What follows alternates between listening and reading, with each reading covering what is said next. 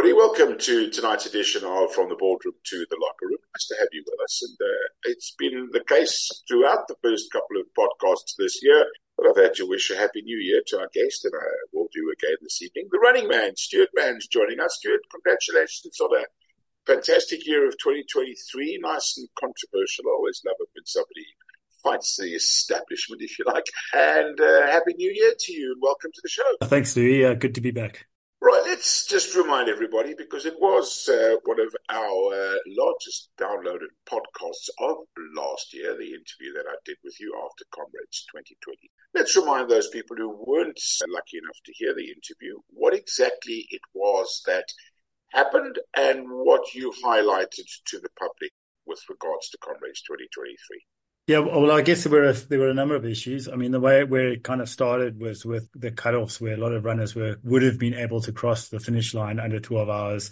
Were cut off with some ill thought out cutoffs, particularly the last two along, which impacted several hundred runners. But there were some other issues as well, like safety, which I picked up on. I think the one that got the most attention was obviously on the cutoffs, but there were some other fairly serious issues with last year's race as well, which tried to bring to the attention to get them addressed so that we can, make sure that Comrades remains the best ultra marathon in the world and the standard that we would all like it to be run at. Yeah, I think if we start at the beginning, which is always a good start, there were issues getting out of Maritzburg to start with. Yeah, I mean, the sound system didn't work at the start. There were some safety issues at the start. It came close to a crashing incident, which is very, very dangerous. So thankfully, no one was seriously injured. And then at the 3.5K mark, there was this ill-advised route change, which caused major congestion, and that did cause at least one runner a serious injury, who broke her leg at that point, and also obviously impact a lot of runners, because suddenly you've got you're squeezing close to 20,000 runners. You're suddenly narrowing the funnel before they've had a chance to spread out. That issue had been raised by Norrie Williamson, who was one of the appointed technical delegates, him and another guy, Anna Naidu, who were the two appointed technical delegates by the Athletics Federation. They were completely ignored when they pointed out the safety issues, and they ended up resigning because they couldn't sign off on the safety. And yeah, obviously it was pretty predictable what happened. It caused congestion and unfortunately caused a couple of runners to get injured. And of course, this whole expose, if you like, was on carte blanche. And I think that, if I may be kind, upset a few people at Comrades Marathon Association. Yeah, I mean, it was an interesting one. So some people thought I contacted Carte Blanche. I didn't. They contacted me. And at the time, I kind of joked. I said, at least I'm on the, when Carte Blanche contacts you, you better hope you're on the right side of the story. And I think that I was. So they said to me that they'd just been inundated with requests by people to cover the story. So Carte Blanche chose to focus purely on the cutoffs, not on the other issues. And I mean, for me, it's anyone can make a mistake. It's how you deal with the mistake afterwards, and I deal with a lot of race directors, some who do fairly large races, some who do small. Invariably, a race is going to have a problem at some stage. But if you double down on bad decisions and you ignore your customers, who the runners, and in that Comrades case actually went on to insult them, if they just kind of apologize, said, sorry, we made a terrible mistake, it's not going to necessarily fix things, but it will diffuse a situation a huge amount. And unfortunately, for whatever reason, the powers that be at Comrades decided to double down on the decision making, and in my opinion, outright lies about some of the decisions that were made. So I think that's why there was so much interest in this. And fortunately, eventually 7 weeks later, they did actually apologize to the runners and gave them some form of recourse in a half-price entry fee for this year's event. Explain to us, the layman who've never attempted to even think of running from Pietermaritzburg to Durban or vice versa, what it means to those people that do every year train and decide they want to have that little tick on their bedpost or under their tie or however they choose, hanging a medal on their wall, to complete something like the greatest marathon, the Comrades Marathon, the one that we all have watched, dreamed about, perhaps wildly like I might have, thinking that I could do it rather than in a helicopter broadcasting it one day, which obviously is never going to happen. Of what it actually means to these runners, and the majority we're talking about who completed in the last hour. I mean, it's one of those things which is indescribable. I mean, a lot of people will only attempt it a few times. There's some people, like Barry Holland's going for his 50th this year, but the majority, or I would say the sensible runners will do one up and one down, and then they'll say that's enough. But I mean, it's just phenomenal. I mean, the amount of training that you've got to do just to get to the start line, just the sacrifices you make from both financial and with your time and with your family, is immense. And I mean, it does bring people to tears crossing that finish line. It doesn't matter how hard and grizzled you are. It's quite an emotional feeling crossing that finish line. And it's just so much work. And also, I mean, for comrades as well, you can probably, you probably get to halfway and you start hurting. And, so you're running many, many hours in pain, and, you're overriding your brain, you're overriding your body to cross that finish line. So, it's an incredible feeling when you do cross, incredible, I guess, both relief and a sense of accomplishment. Yeah, so I mean, it's the kind of thing people will put on their CVs. They'll bring up in conversation at whenever possible as well. So that if you always know who a Comrades runner is, because they'll usually tell you. I mean, I remember once I was doing a marathon overseas somewhere in the UK, and I walked into registration and I saw there was a guy there, a local resident, and he was wearing a Comrades tie. That's the kind of thing people like to brag that they've done the Comrades Marathon. I think more so than any other race that I know. Yeah, it's very interesting that you say that, because a couple of months back, I took a friend of mine who come from Johannesburg down to Cape Town on the wine route. Myself not being a drinker, so I'm the greatest tour guide on the wine route. And we went on one of these little, I don't even know what you call them, little ferry boats on the Breda River. And I overheard this conversation, somebody going, is that, is that him? Is that him? I think that obviously, well, I know after the fact that they'd recognized me as being a broadcaster of the Comrades many, many years ago. And we ended up having this 2-hour conversation at the wine route about the race, because they both had participated in the race. And the topic of conversation came up again, which you and I did discuss last year. And it was that eerie feeling of, why were there no runners in the stadium in the last 200-300 meters that we so used to before the gun went off? And this has become, and I found it on my side, and I don't know if you found it on your side, it still is a topic of conversation as to, normally there's somebody crawling in, people being held over their shoulders, etc., etc., and there was just none of that last year. Yeah, and I mean, hopefully that's the one and only time that it happens. I think, fortunately, it took a while for the Comrades Marathon Association to actually acknowledge that there was a problem, which I guess is maybe a bit of a problem in itself. But subsequent to that, there is a new race director, Anne Ashworth, who's obviously a former winner of the ladies' race, someone who I've got a lot of respect for, incredibly capable woman. And, I know, I would, touch wood out, or hopefully the lesson has been learned and it will never happen again. That's the important thing. You can't give back medals to people who would otherwise have got them last year, but you can make sure that, it never happens again. So hopefully that is the case. And of course, we hope that there are going to be some wonderful success stories of people who do feel that they were, for lack of a better word, cheated or denied the opportunity of getting a medal in the 2024 race. So you hopefully will see big smiles on their faces, and we'll hear commentators saying, X didn't get a chance last year, but hey, here she comes, or here he comes. We'll pick up a medal this year. What after the reaction, 7 weeks later, there was the apology, and after the carte blanche expose, there were some people, particularly Cheryl Wynn, who is synonymous with the Comrades Marathon, came out and said how wrong it was. What has changed since then, and what can we expect this year? Well, obviously the race director has changed, which I think is a very positive. It's really, really positive that there's the appointment of a current runner. I think often the problem is that a lot of people in charge of running the Comrades, they out of touch, well, they're still running it like it's the 1980s. The things evolve. So I think it does need some fresh ideas, some fresh blood. I think we've had the apology for the runners. I know that some of them, kind of have accepted it and they'll be there at the start line. I know there's a few people who said damage is done. There are a few people who seem to be, almost psychologically damaged by it and saying that they just stopped running after it. So, which is quite sad in a way. I think that the challenge is always going to be that there's still a lot of inertia within, Comrades House, and this is the way we've always done it. Rather than, listening to outside voices who've, generally got the best intentions, for the race. So I think that's going to be one of the challenges. So a lot of the time I make a comment of saying that you don't necessarily have to have had participated in sport at the highest level to be able to commentate.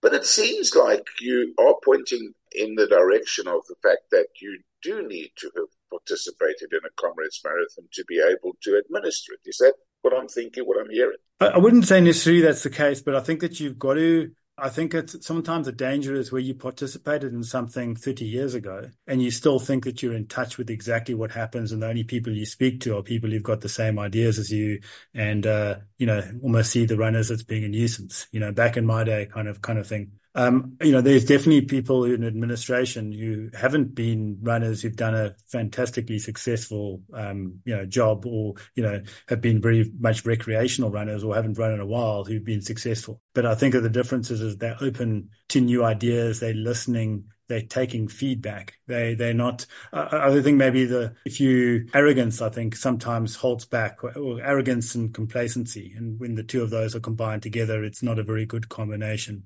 And unfortunately, I think that there is still some of that that's around. So I think the appointment of Anne Ashworth is very, very good. I just hope that the kind of the inertia that's there doesn't get in the way of some of the the progressive changes which are probably needed to keep the race current, to keep the entries up. If you look back to the last race, or the last time the entries were done before COVID, I think they sold 25,000 entries out in a couple of days. I know this year they did hit the 20,000 mark, but they had to reopen entries after the cutoff. If you look at what's going on in the general trend of running, the population is aging, so how do you attract a younger generation of people into road running and getting into ultras and things like that? There's a lot of competition, not just from, other running, trail running and other things like that, but there's other sports which are related like triathlon, but there's also other recreational activities, which is all competition. Was contacted by a race director of one of the popular Joburg races recently, and he showed me stats that there were more runners in the veteran category, which is 40 to 50 years old, than there were in the open category, which is a 20-year bracket, so which is 20 to 40. So, which is generally pointing to an aging population. And, you've got to try to make sure that you're doing things to make it attractive, to build the brand, to be attracting, a new generation of runners. So, let's hope that does happen. I know you love your statistics, and you've already mentioned the older generation are sort of still running the race. Is it maybe that the younger generation with technology and after COVID or during COVID have found that they can do races virtually and maybe don't want to get onto the top? Is it possible that I could be thinking in that direction? I haven't seen the virtual races since, they don't seem to be that big now. Obviously they were massive during COVID. What I do think, one of the trends that's changed, is that the price has increased of races quite significantly, way beyond inflation. And this is not races making a lot of money. This is because the cost of hosting races has increased dramatically. And I think a lot of people now are doing more club runs, training runs with friends, rather than entering lots of paid for races, so they're going to do that. I think also just there's competition on time and things like that. So you'll probably find a lot of the younger generation, they're doing things like park runs and stuff like that, the shorter distance. And there's nothing wrong with that. But I mean, my passion is in the marathon plus distance. So obviously, I want to, would be keen to see the sport grow, see it being healthy, because obviously the more runners there are, the more interest there is. There's also then more prize money for our elite athletes, creates that interest. That's where my interest lies, is in the marathon and above distances. From an administrative point of view, and the administrators themselves, it must be a fine balance for them, and must be difficult when you consider that you've got a tiny percentage who will run the race in 5:30, 5:40, 5:45, and then you'll know better than I what percentage will finish in the last hour. It must be a difficult balance for them to get right. Yeah, I mean, I think I guess it is a difficult balance, but I guess it's their job, you know. So Yeah. it's not an easy job, and you've got one job a year is to, you know, you're putting on one event a year, which is the Comrades Marathon. Yeah, I mean, it's difficult. You've got one chance to get it right, but yeah, with the right people, the right planning, it should be successful. You know, and I guess it is very, very different for your elites. You know, you're trying to cater for them. I know that there are some changes coming in this year, particularly for the overseas elites, because they don't have the support of the club structure. So I know that there's going to be specific tables for them along the way. So it is equal footing, let's just say, competing with South African athletes who've got the support of their clubs and people along the route.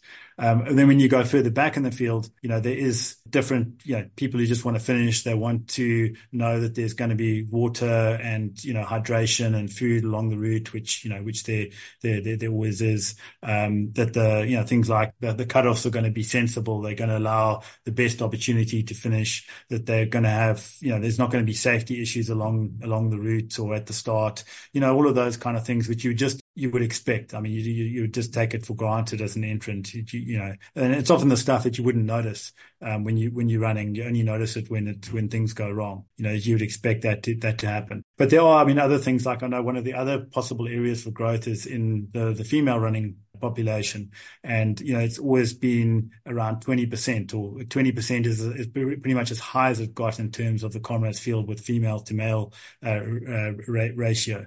And there's some simple things that can be. I was chatting to a couple of ladies last year who have asked and were ignored for doing sort of special, let's just say female sanitation stations along the route, you know, for the needs of ladies who are running. Simple thing to do. I know it's being looked at this year, so hopefully those kind of things will be in there, you know, because that's the kind of thing that will just, you know, makes the race easier, makes it nicer for the participants, you know, and it's the kind of, then, you know, people who worried about various different things. You want to make sure, you know, that you worried about your running, your training, and getting through on race day. Everything else is taken care of by the organizers. So 5 years since I would like to say we, but I'll be very honest, not me, run from Durban to Maritzburg. It'll be great to have an up run again. Yeah, I find the up run very interesting. Obviously, with the hills, you know, that's a great differentiator, and obviously the most famous of them being Polly Shorts. You know, it's just, you know, that's really where the race is won and lost. Whoever gets to the top of Polly's first is normally going to cross the line first. Definitely in recent history, in the men's race, that's been the case. I think in the ladies race too.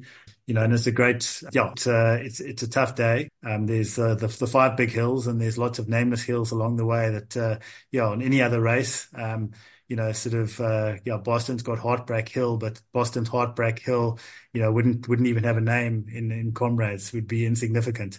So yeah, I'm also looking forward to seeing what happens on the up run. It is very, very different, you know, so it'll be interesting to see, the runners who've done well in the down run in the last few years, whether they are able to compete at the same level with the up run, or we get some new champions coming through. 10% increase in prize money, and I guess one or two athletes, particularly Gert Steyn, will be looking at perhaps breaking that record of the uprun and doubling that prize money. To be honest, I'm not sure if Gert is running. I think that I was told that she's concentrating on the Olympics. I'm not sure. I haven't looked at the entry list, but yeah, I mean, she is the holder of the uprun record in a phenomenal time. I would be very, very surprised if the ladies' record goes. Obviously, there are a lot of people who will go for it and will attempt it. I think that they'll be tough to break. I think also it depends on they haven't announced the official distance yet, so that'll make a difference. You know, what's the official distance? Obviously, last year we had all sorts of records being broken on the down run, but it's the second shortest down run ever. And you know, on race day, a lot depends on the weather on the day. You know, if you get good conditions or bad conditions, that can make a major difference. But yeah, encouraging to see the prize money increasing. I think, still it's just a pity we don't. It would be nice to get to the stage where the winner of both the men's and the women's race can get R1 million. You know, I think that's a milestone that I'd love to see, coming in there. If you compare to other sports that are out there, sort of, I don't know, something like golf or something like that. If you look at the amount of money you win for winning the Comrades Marathon is insignificant to being an average elite golfer, let's just say. So it'll be lovely to see that, our elite runners actually being able to make a living from the sport. And, nearly all of them have hold down a full-time job, and running is their passion, but running won't support them or their families. I know you say that you don't know the exact race distance yet. I guess that's because of roadworks, but we do know that it's starting at the Durban City Hall and will finish at Scottsville Racecourse. Am I right? Yes, yeah, no, that's correct. Yeah. And that, of course, is how it used to be. I mean, many, many years ago, I remember starting at the Durban City Hall and then jumping in a car and racing off to Scottsville Racecourse and sitting in the commentary box where they normally do horse racing commentary and watching the athletes come into the stadium. A wonderful feeling it must be getting into that Scottsville Racecourse and finishing at what is an iconic venue in Pietermaritzburg. Yeah, no, it's lovely. I mean, my last run, 2019, it must have been, which was the up run which was my 10th. And yeah, I really enjoy the Scottsville Racecourse as a finish. There's lots of space, there's lots of support as you come in, and after you finish, there's plenty of space. You don't feel like you're crowded, which you sometimes are inside the stadiums. Only thing is, obviously being a horse racing track, you just got to make sure you don't trip and break your leg on that finish track. But no, otherwise it's a fantastic finish venue. And the other innovation this year, 70-plus category. I mean, there are not going to be too many people in that category, but great to see that the Masters and Grandmasters are being looked after. Yeah, no, it's nice. I mean, I think that it's nice to have that competition. And sometimes I look at that and there's some quite interesting battles that happen in those kind of categories. To go and track them. And, I think it is nice. It gives, there's not a lot of people who are running over 70, but it just does give them some recognition. I mean, hats off to those people who do. Actually, funnily enough, I ran a marathon in Ladysmith this weekend and saw Pat Fisher on the road, who's one of I think that she's got the most finishes for ladies. I think 34 she's going for this year. And she'll be one of the people in contention for the 70-plus prize. 1,200 rand South Africans will pay to enter the race. If you're an African outside of South Africa, 2 grand and 4,500 for international. In terms of the cost of entry, is that on par with other ultras around the world? Not that there are many like the Comrades. Yeah, it's probably better to compare to like a marathon major, something like that, because a lot of the ultras overseas, there's not many mass participation ultra marathons internationally. So if you compare that 1,200 rand to like a London marathon, you're getting good value for money. For the international entry fee, it's probably about on a par. So it's almost like they're paying a business class fare for their entries, but it does help to then subsidize the entries for South African runners. I think, it depends. Obviously in South Africa, we've got massive differences, let's say, in socioeconomic, and there's a lot of runners who don't earn a lot of money or are unemployed. So for them, 1,200 rand is a lot of money. I do think one of the really, really good things that Comrades have done this year is that they've given a special entry to those people who are in financial need. So I forget the exact number now, but a fairly large number of entries are made available for people who could apply for that. And then they'd only have to pay 600 rand for their entry, which is a lot more affordable than the 1,200 if you, sort of really, you're struggling or you're only employed part-time or unemployed. I know a few years ago when I looked at, when you enter Comrades, you put in your occupation, and unemployed was the 9th highest occupation of Comrades runners. And obviously a lot of people may have been very, wouldn't have wanted to put unemployed, so they would have put what their normal job is rather than that. So, I think that that's just a sad reality, of the socioeconomic situation in South Africa. So you've got, for some people who 1,200 rand is easily affordable and, they won't think twice about entering. And you've got other people who, it's a massive investment to go and do. And if you've run 25, it's free. I mean, it's a lot of marathons you've had to run at 25 Comrades to be able to get your entry fee waived. Stuart, the race, 9th of June, you mentioned obviously the Olympics coming up a month or so after that. in overall looking at 2024 road running, marathons, ultra marathons? It's going to be a tremendous year, isn't it? Yes, it is. I mean, it's great. I'm back running again myself. So I didn't have a great year last year. I only started running marathons again in October, but I've managed three in the last 3 weekends. So I'm hoping to run a marathon most weekends, get around the country. My personal goal is to try and run every marathon in the country. So I'm busy knocking off things. I'll be in Bloemfontein this weekend. But yeah, we've got two oceans coming up. City to city marathon from Pretoria to Joburg is back after many years and it looks like some great prize money. I know there's a lot of interest in that because I've had a lot of people contact me asking for, for more details and stuff like that. And then there's all these lovely out of town races as well. Sort of all around the country. Great way to explore is to make a weekend of it. Go to a nice quaint town somewhere, run a marathon, and then enjoy the hospitalities and the beverages and confectionery and everything else that's available in the town afterwards. Stuart, good to hear from you again. Nice to have you on the show. Good luck with all of your Sunday or Saturday marathon runs. I think you're crazy, but I say that with affection. And thanks for joining us From the Boardroom to the Locker Room. Pleasure, Lou. I've been called far worse, so crazy I'll take as a compliment. Yes, that's tonight's edition of From the Boardroom to the Locker Room. Hope you've enjoyed it. Great to catch up with Stuart Mann, the Running Man. And why not check him out, runningman.co.za. Go and have a look at his Running Man guide to February 2024.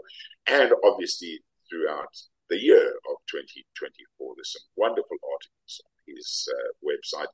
And always nice to hear from him. That's tonight's edition of From the Boardroom to the Locker Room. We will be back again with more. We'll be chatting to my old buddy. And in fact, a wonderful memory came up the other day because Omar Henry, who will be our guest tomorrow evening, and I were on the 1992 Cricket World Cup, which was at around this time. And you know what Facebook is like. I've got this wonderful memory of the two of us in the dressing room after South Africa's victory against the West Indies. I can't believe how young I looked. He looks exactly the same as he did then. I looked so much younger. Well, I'm so much older now. But we'll be chatting to him tomorrow evening after South Africa's rather dismal performance, which we, I guess, expected against New Zealand. That's tonight's edition. Tomorrow night's edition with Omar Henry. As always, be nice to each other. Until then, bye for now.